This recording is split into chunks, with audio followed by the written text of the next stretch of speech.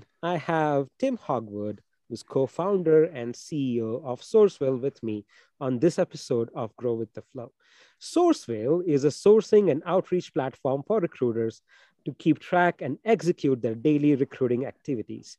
Made up of a sourcing extension that works pretty much anywhere on internet, and it also integrates into different email providers as well as leading ATSs and CRMs operating all over the world. Leading one being Recruiter Flow, of course. And Sourcewell helps recruiters automate tedious, monotonous administrative tasks that helps them spend their time on things that actually matter and keep them sane. Tim, welcome to Grow with the Flow. How are you doing today? I'm great. Thank you so much for having me, but not as great as it looks like you're doing with your fantastic background, Manan. Well, yeah, no, I am, living in the middle of the Himalayas at around 8,000 feet altitude right now. It's, as you can see, it's really, really cold out here. But yeah, this is one of the most incredible places that I've seen in my life. I honestly thought it was a Zoom background when we first joined the call, but it turns out it's real. Yeah, no, it is, as you can see. So, Tim, we've spoken a little bit, during the integration process and LinkedIn over a period of last 6 to 8 months. But I would love to, have a quick, to show our viewers a quick demo of how Sourcewell integrates with Recruiter Flow and what does it do. So, if you want to share your screen and run us through that, that would be fantastic. Absolutely. Awesome. Can you see my screen okay here now? I can, yes. Awesome. So just a super quick 20-second overview of Sourcewell, so it makes sense for people watching the podcast, and then obviously into the interesting part, which is the Recruiter Flow integration. So as Manan quite correctly said, we're a sourcing and outreach tool. Day to day, most recruiters will interact with us via our Chrome extension, which works wherever you want to around the web, whether that be LinkedIn, GitHub, or even Recruiter Flow. And then obviously the web app itself, we capture all the kind of metrics that you care about as either an agency or an in-house recruiter around both candidate sourcing and business development. So you can measure things like your open rates, reply rates, interested rates, which again, we do automatically, which is quite exciting, and also things like diversity metrics and see how the team is performing. But obviously the main value in a tool like ours working alongside Recruiter Flow is some of our kind of hyper-personalized sequence building, which works across both emails and texting, but you can also keep track of these other activities in the sequences or campaigns, whether they be emails, phone calls, general tasks, whatever you want. We can do things like A/B testing and even add kind of hyper-personalization down to things like pictures as well. And obviously what you're looking at on screen here is Ben, one of our salespeople. And so you can imagine we can put personalization into not just kind of the text of things like emails and in-mails, but also start adding personalization like this. And why that's really cool for kind of Recruiter Flow customers is that we also work alongside sourcing sites, but also alongside your CRM or your ATS. So in Recruiter Flow's perspective here, we have the Sourcewell Chrome extension opened alongside. You can see a list of made up candidates and myself in Recruiter Flow, and you can select all of those candidates and effectively with one click of a button, add them all into a sequence of your choosing. So for example, if I were to choose this one here, I can add all 11 people in this list. If I have their details, I can obviously add them in if I don't. And if you want to, you can even hyper-personalize along the way, which, as I'm sure you guys will hear later throughout this podcast, I'm very, very passionate about.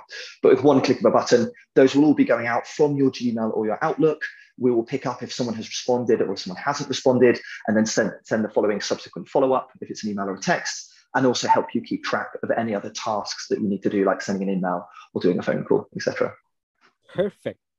Thank you so much, Tim, for that. With the demo out of the way, what we would like to talk about. So one of the things that I find very interesting in Sourcewell is it's not just emails, it's multi-channel approach to getting somebody's attention, which is fantastic. What are your thoughts about, there is this constant battle of in-mails versus emails. What do you think?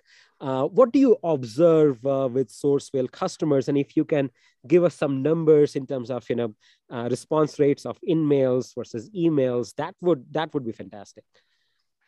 Yeah, absolutely. I think it's very, very British of me, and I'm always slightly political about this stuff and stick in the middle. But the horrible answer is it really does depend.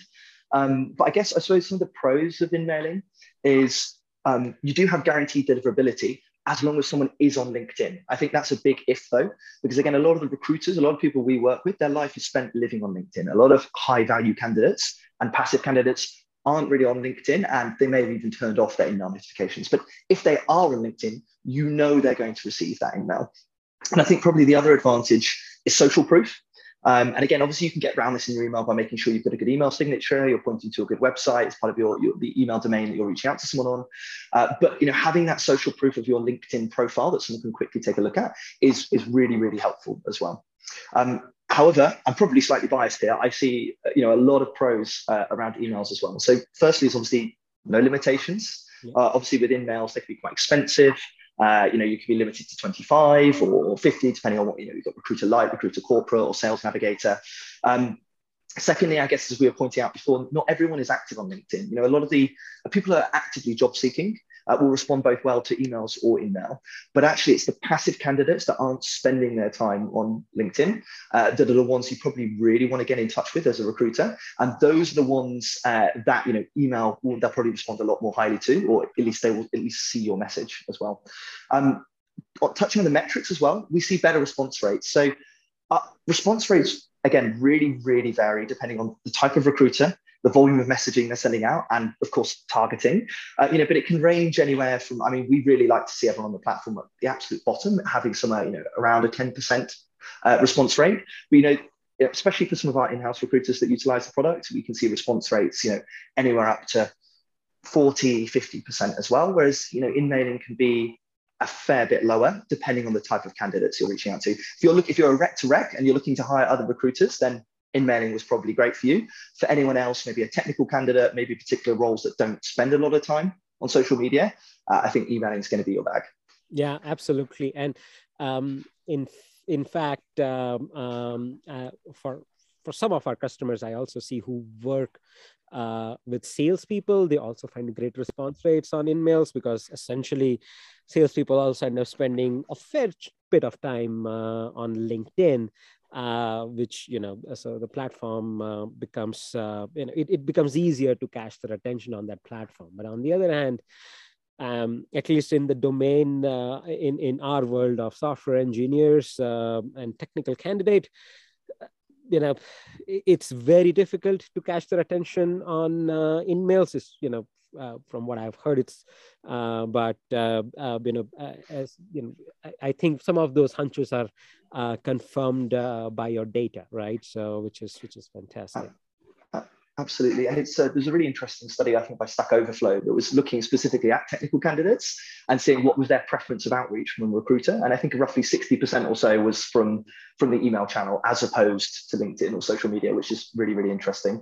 Yeah. And I suppose one other thing to disambiguate between emailing and in-mailing is follow-up functionality.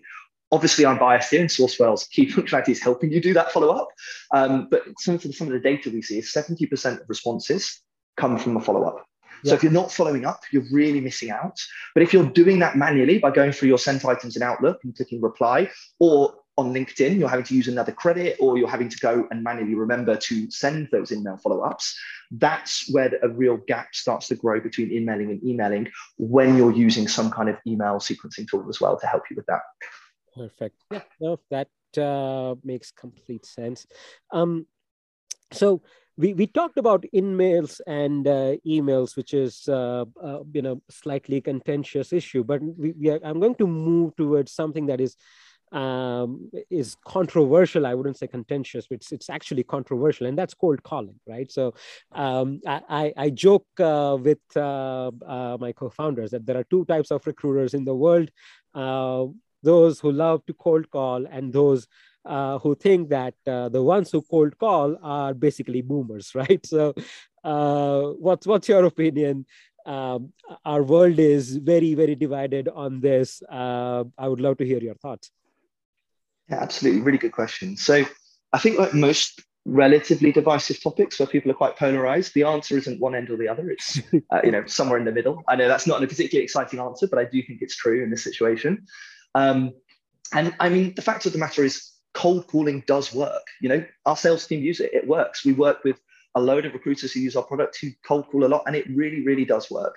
But the counter side is just like cold emailing. If you're going to throw mud at the wall and see what sticks, that really, really won't get the outcome. You'll be dialing loads of numbers, but you won't be getting the output that you want. So I really do think it's a balance. I think anyone that only cold calls, and I think people that don't cold call, they've both got it wrong. I really think it is somewhere in the middle. So how we find value, at least from our sales perspective, and again, I'm sure there'll be people listening that've got much more experience selling in the recruiting world than I do, even at this point.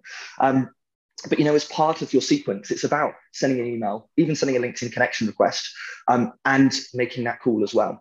And I think why that can really help as well is it's about, when you call someone, you definitely know that you're getting their attention, maybe for that 20 seconds, 30 seconds. But obviously, if you've backed that up with some kind of presence beforehand, whether that be all the way from marketing right down to they've seen your presence on LinkedIn, you've previously sent them an email, having that kind of building that trust and that someone's heard from you previously. And I think communicating across a lot of different channels can really help as well. Sure. Makes sense. So, I mean, again, one of the things that I love about Sourcewell is its multi-channel approach to getting somebody's attention, and you've built a whole platform around that concept. Now, help us out here. So let's just say that we have all of these tools at our disposal, right? So emails, in-mails, and calls, right? As well as let's just put SMS, throw SMS as well in the mix, so for a typical recruiter, right? Like, let's say I want to catch attention of VP sales of 1,000 people company in UK, right? So it's a tech company, VP sales. What would that ideal sequence look like to you, and what does your data suggest? Absolutely. So I think, the perfect person you've given there is probably the kind of person that already receives a lot of outreach already. So probably one of the toughest to get a response from. But I think, the points that I would make here are probably relevant for any kind of person you're targeting. And again, the first one that I will always hammer on is personalization. Is, anyone can pick up when an email's got a hi first name, like, hi Manan, hope you're having a nice Tuesday morning. Anyone knows that can be part of some kind of mass mail merge, or even worse, using a marketing tool like MailChimp to send. I think if you at least spend the time to read that person's profile and just put a sentence or two that obviously hasn't been automated as part of your first outreach, take a read of their profile. Maybe you've got a mutual company. Maybe you've got a mutual connection, maybe even a college, a university, whatever it may be, or something that they've posted on LinkedIn recently. I really, really like to use that tactic, especially as you've just said, Manan, if they're a VP of sales, they will be publishing a lot of content on LinkedIn. They'll be commenting, they'll be liking activity, picking out a point that they've previously made, because we're all human, right? When people post stuff on social media, we're all very aware that a lot of people are reading that stuff, and we're all a bit self-conscious. We've all got imposter syndrome. So if you, take the point, look at one of the points that they've made online and say, hey, maybe you might want to like it in advance as well. This is what I was saying about the multi-channel approach, but then reach out to them over email and say, hey, I saw your comment on X, Y, and Z's post. I was really impressed. I really, really agree. Or actually, maybe you don't even agree. What do you think about this? Try and trigger a bit of dialogue rather than just trying to force your offering straight down their throat. It's about offering them something of value as well. Maybe it's kind of confirmation. Maybe it is talking about your product and saying, this is how it would provide value to it, whatever it may be. But personalization. Next, I know it sounds quite basic, is keep it short. I think a lot of people, especially when they start using automation, they change from when they were manually emailing people, and they actually change their approach. And actually, your approach shouldn't change. Automation should just be used to automate the administrative manual parts. You should still be sending the same kind of messaging. And we often see this in people's follow-ups as well. With that VP of sales, maybe their follow-up will include a really long email on like why Sourcewell or whatever it is such a great product. And actually, that's not natural. If you were sending someone a follow-up from your emails, it would be much shorter, much snappier. So I think it's keep it short. And also for me, again, maybe because I'm British, a bit of humor. Really, really like a bit of humor in my emails. Again, depending on the type of person you're reaching out to, if you're reaching out to someone really senior, maybe you don't want to fill your email with emojis. If you're reaching out to someone in Switzerland, Germany, you have a lot more formal approach on your email. You may say, hi, Mr. Hogwood, rather than hi, Tim. If you're reaching out to, people from different backgrounds, gauge it, and then obviously change the general tone of your email as well. Utilize something like Grammarly alongside to make sure that your tone is correct. Those would probably be my 3 top tips. Okay, so all right, and how many steps and what would those steps involve in that sequence, in that dream sequence of yours? Oh, dream sequence. So in terms of number of touch points, we see it's actually different on geography as well, which I find really interesting. So, touch points might be anywhere from 3 to 6. To give an example of that, we find in Europe, people use fewer touch points, which I think is correct. Looking at the data we see going through our systems, we're a bit more conservative, about outreach here. We're a bit less used to being kind of bombarded with information, and that's due to different regulations, different controls, etc. Whereas actually, when you look at some of our North American clients, they have maybe longer sequences with, an increased number of touch points, and it does work. So it slightly depends on where this VP of sales is. If they're in Europe, if they're in the US, I might have a slightly different sequence. But actually, I do quite like to, if you're discovering that person on LinkedIn, I like to send them a connection request. It provides that social proof that we talked about, that one of the pros of using InMail, but actually without the cost of sending an email. So, just sending a connection request, make yourself known, maybe commenting on a bit of activity on their LinkedIn profile. And then I would always encourage, as my kind of first actual outreach step, an email. I find it works the best. I would keep it a short, snappy subject line. I'm sure you've probably spoken about this previously on your podcast as well, but shorter subject lines. You can put various different things in them. You can put various bits of personalization. The one thing that stands out for us is people that use shorter, snappier subject lines, even just the person's first name or even the name of their company. You effectively want that subject line to be clickbaity enough that someone is intrigued and they click it, but not too clickbaity that they're like, this is not relevant, and they become angry and they delete the email, or even worse, they mark you as spam, which is the ultimate number one thing you do not want. So I think, shorter, snappier subject lines, that first email is going to provide value. A follow-up, I would also do by email. And again, we find, it depends if it's sales or candidate sourcing, it's slightly different. But in terms of that outreach, so if you're reaching out to a VP of sales, maybe you want that outreach maybe 2 days later. I would probably have a slightly more aggressive, minimum gap between my steps for someone in sales, because they play the game as well, right? Yeah. Whereas if I was reaching out to, someone that's less used to outreach, I'd probably have a slightly more conservative, slightly increased gap. But anywhere from kind of 2 to 4 days, we find is good. Anything after that, I find you feel you're still front of mind for that person, but you're really not. If you say, hey, just following up on my previous email, and your previous emails from ages ago, they will have probably received a lot of other emails and they will have forgotten about it. On that point, something else we also see that's quite valuable is the sender's reply. So sometimes we find people like to utilize sending an email as a completely new chain. What we see is that having it as a reply not only seems more natural, but does get a better response rate because people remember your first outreach. Yeah. So we find that works really, really well as well. If you have that person's cell phone number or phone number, depending on the geography, depending on the kind of person they are, I would definitely recommend throwing a cold call in there, maybe as your step 3. Final resort, because it's quite expensive, but if you have InMail credits, absolutely send an email at the end of your sequence as well. If none of the rest has been successful, but I would often use that as my last resort. Sure. Yeah, that makes sense because, InMails, also, LinkedIn will limit your ability, at least rate limit your InMail sending if you do not meet a certain threshold of response rates and things like that, right? So I think it's like 13% or something. It's probably changing all the time.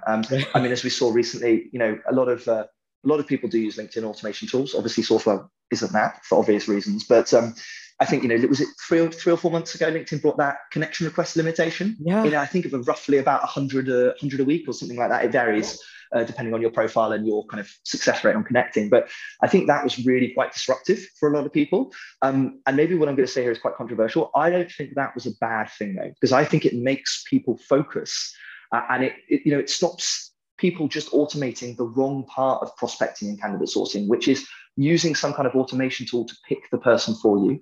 I personally don't agree with that at all, because I really think there's a reason why recruiters still have a job, and they will do for many more decades. Yeah. And that, in fact, it's still, human intuition on picking that person and hyper personalizing that messaging isn't something that AI, robotics, or machines do a particularly good job of for now. And I don't see them actually doing a particularly good job of it for at least the short term. Absolutely.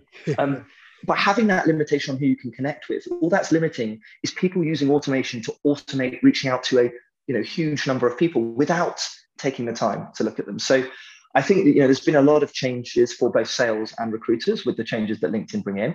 Obviously, using emailing alongside lifts some of that limitation, but in general, I'm all for the hyper-personalized, still volume, but maybe not thousands and thousands of people a week, because I don't think you've taken the time to read their profile, and frankly, you won't get the response rate you're hoping for. Absolutely. No, and it's like some of these technologies are pretty new to the world of recruiting, right? And how it happens with whenever somebody finds a new tool, they kind of just go nuts with it to their own detriment, right? And that is kind of what we see with a combination of people, some of the products, especially AI powered, selling pipe dreams, right? So I'm as an engineer myself, I have absolutely nothing against AI. I just have, I really, I look at something very skeptically when they say this does AI powered this or AI powered that. And my simple heuristic here is that, if you have to say AI powered, that means that, we are not doing a very good job at it. If, for example, right, like the spam filters that we are now so used to and we are so grateful to, they are pretty sophisticated, right? Nobody calls them AI powered spam filters. They are just spam filters, right? So, it's really, really difficult to first of all understand what the job is, right? So forget picking the candidate, right? Understanding what the job is, that in itself is not the easiest task, right? So a lot of job descriptions are not very well written, right? So that is first, right? So you have garbage in, garbage out, even if it's a revolutionary AI algorithm. But if the job description is not written very well, what's the algorithm going to do, right? So that is first. Second, that recruiters operating in certain industries, or even people operating in certain, they have years of experience of actually reading between the lines, right? So and that's what makes that's what differentiates a pro recruiter from a rookie recruiter. It's not something that an algorithm can replicate, and that is why this whole idea of letting AI, just letting an automation run rampant is obviously a bad idea. But even if the argument that let AI pick candidates for you without you going through a person's profile is still a really bad idea. And that is something that a human should be doing that. And what you want to automate is, as you said, right, like the mundane, the administrative tasks, and so that you end up spending more time on things that actually matter, right? So I'm completely with you there. So in terms of so you mentioned getting into a spam folder, and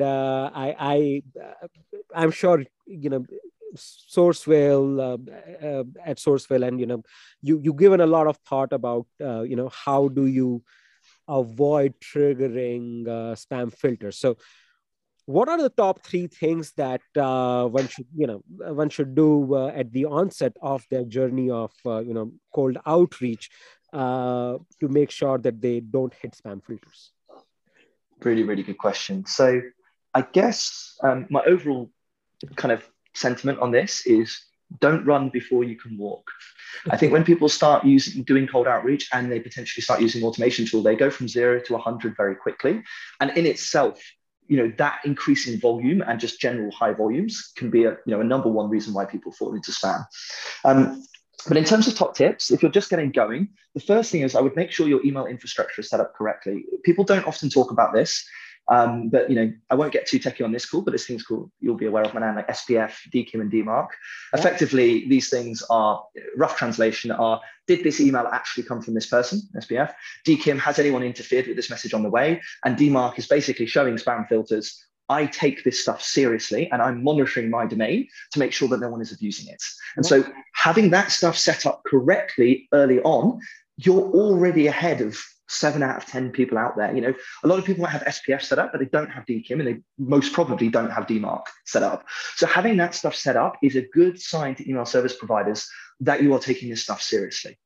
The second thing is varying your messaging. And again, everyone talks about this, people have various different figures for this, but if you've just got the same sequence that you're sending out to thousands of people or thousands of times, spam filters, as you said, are very sophisticated. They don't talk about AI. Effectively, it is, though. They are looking for patterns.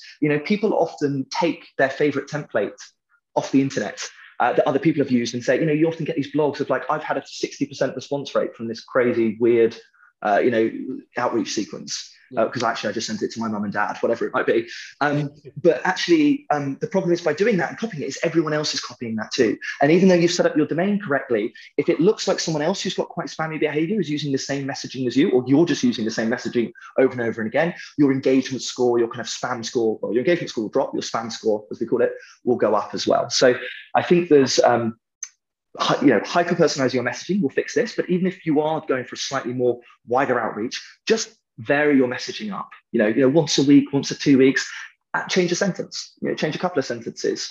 In Sourcewell itself, we have the ability to A/B test. This is quite nice. So we can route, not only test, does something work better than another thing, but it also varies your messaging up for you automatically as well. That's actually great. And another, so as a heuristic, what I tend to advise our customers, and do this ourselves as well, that 1,000 emails of the same variance, once it's gone, you got to change, a couple of sentences here and there.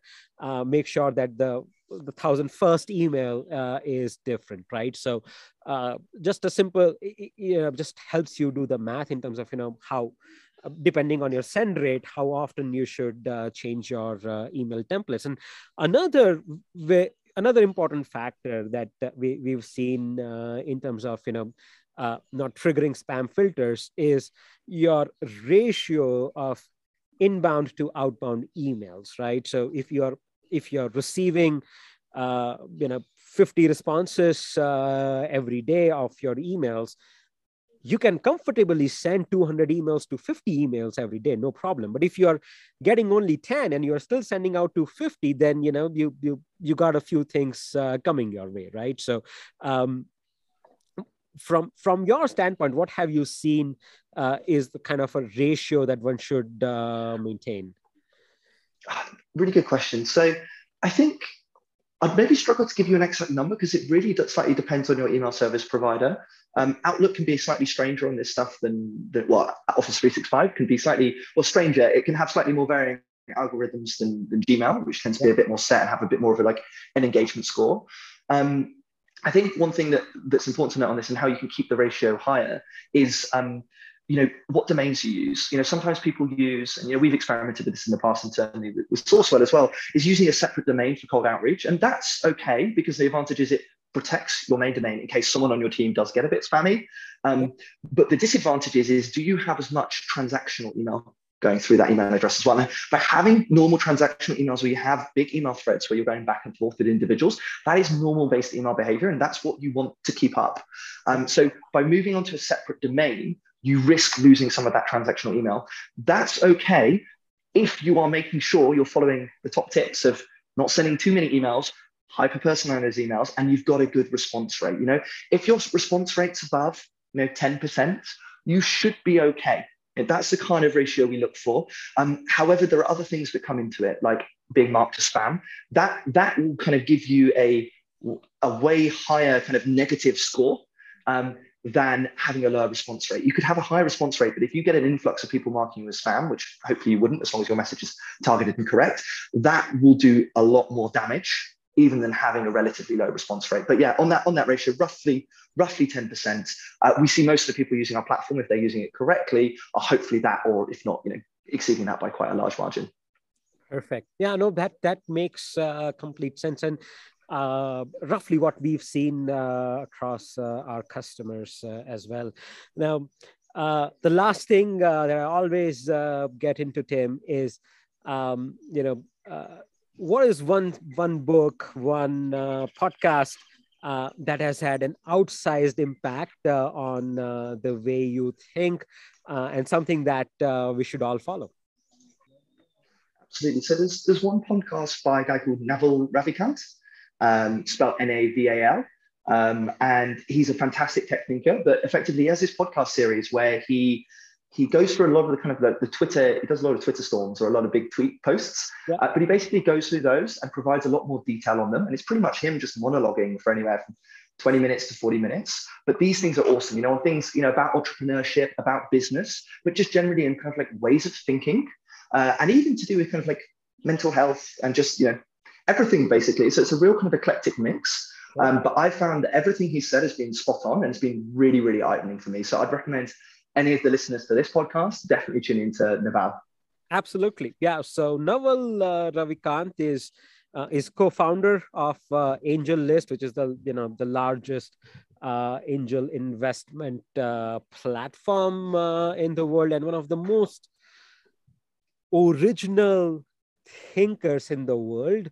And even if you disagree with some of his views, he definitely provokes a much deeper analysis of the issues that he talks about. So he's incredible and one of the most original thinkers in the world today. So yeah, I love Naval Ravikant as well. Thank you so much, Tim.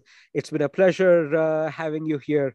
And to all the listeners, there will be a link in the description to Sourcewell, and I'll also put Tim's LinkedIn. So if you want to connect, go right ahead and hit him up on LinkedIn. And just so that you know, if you're hitting him up on LinkedIn, don't mention Timothy, mention Tim, and that's when you get a response. Thank you so much, Tim, for doing this with us. Thanks so much for your time.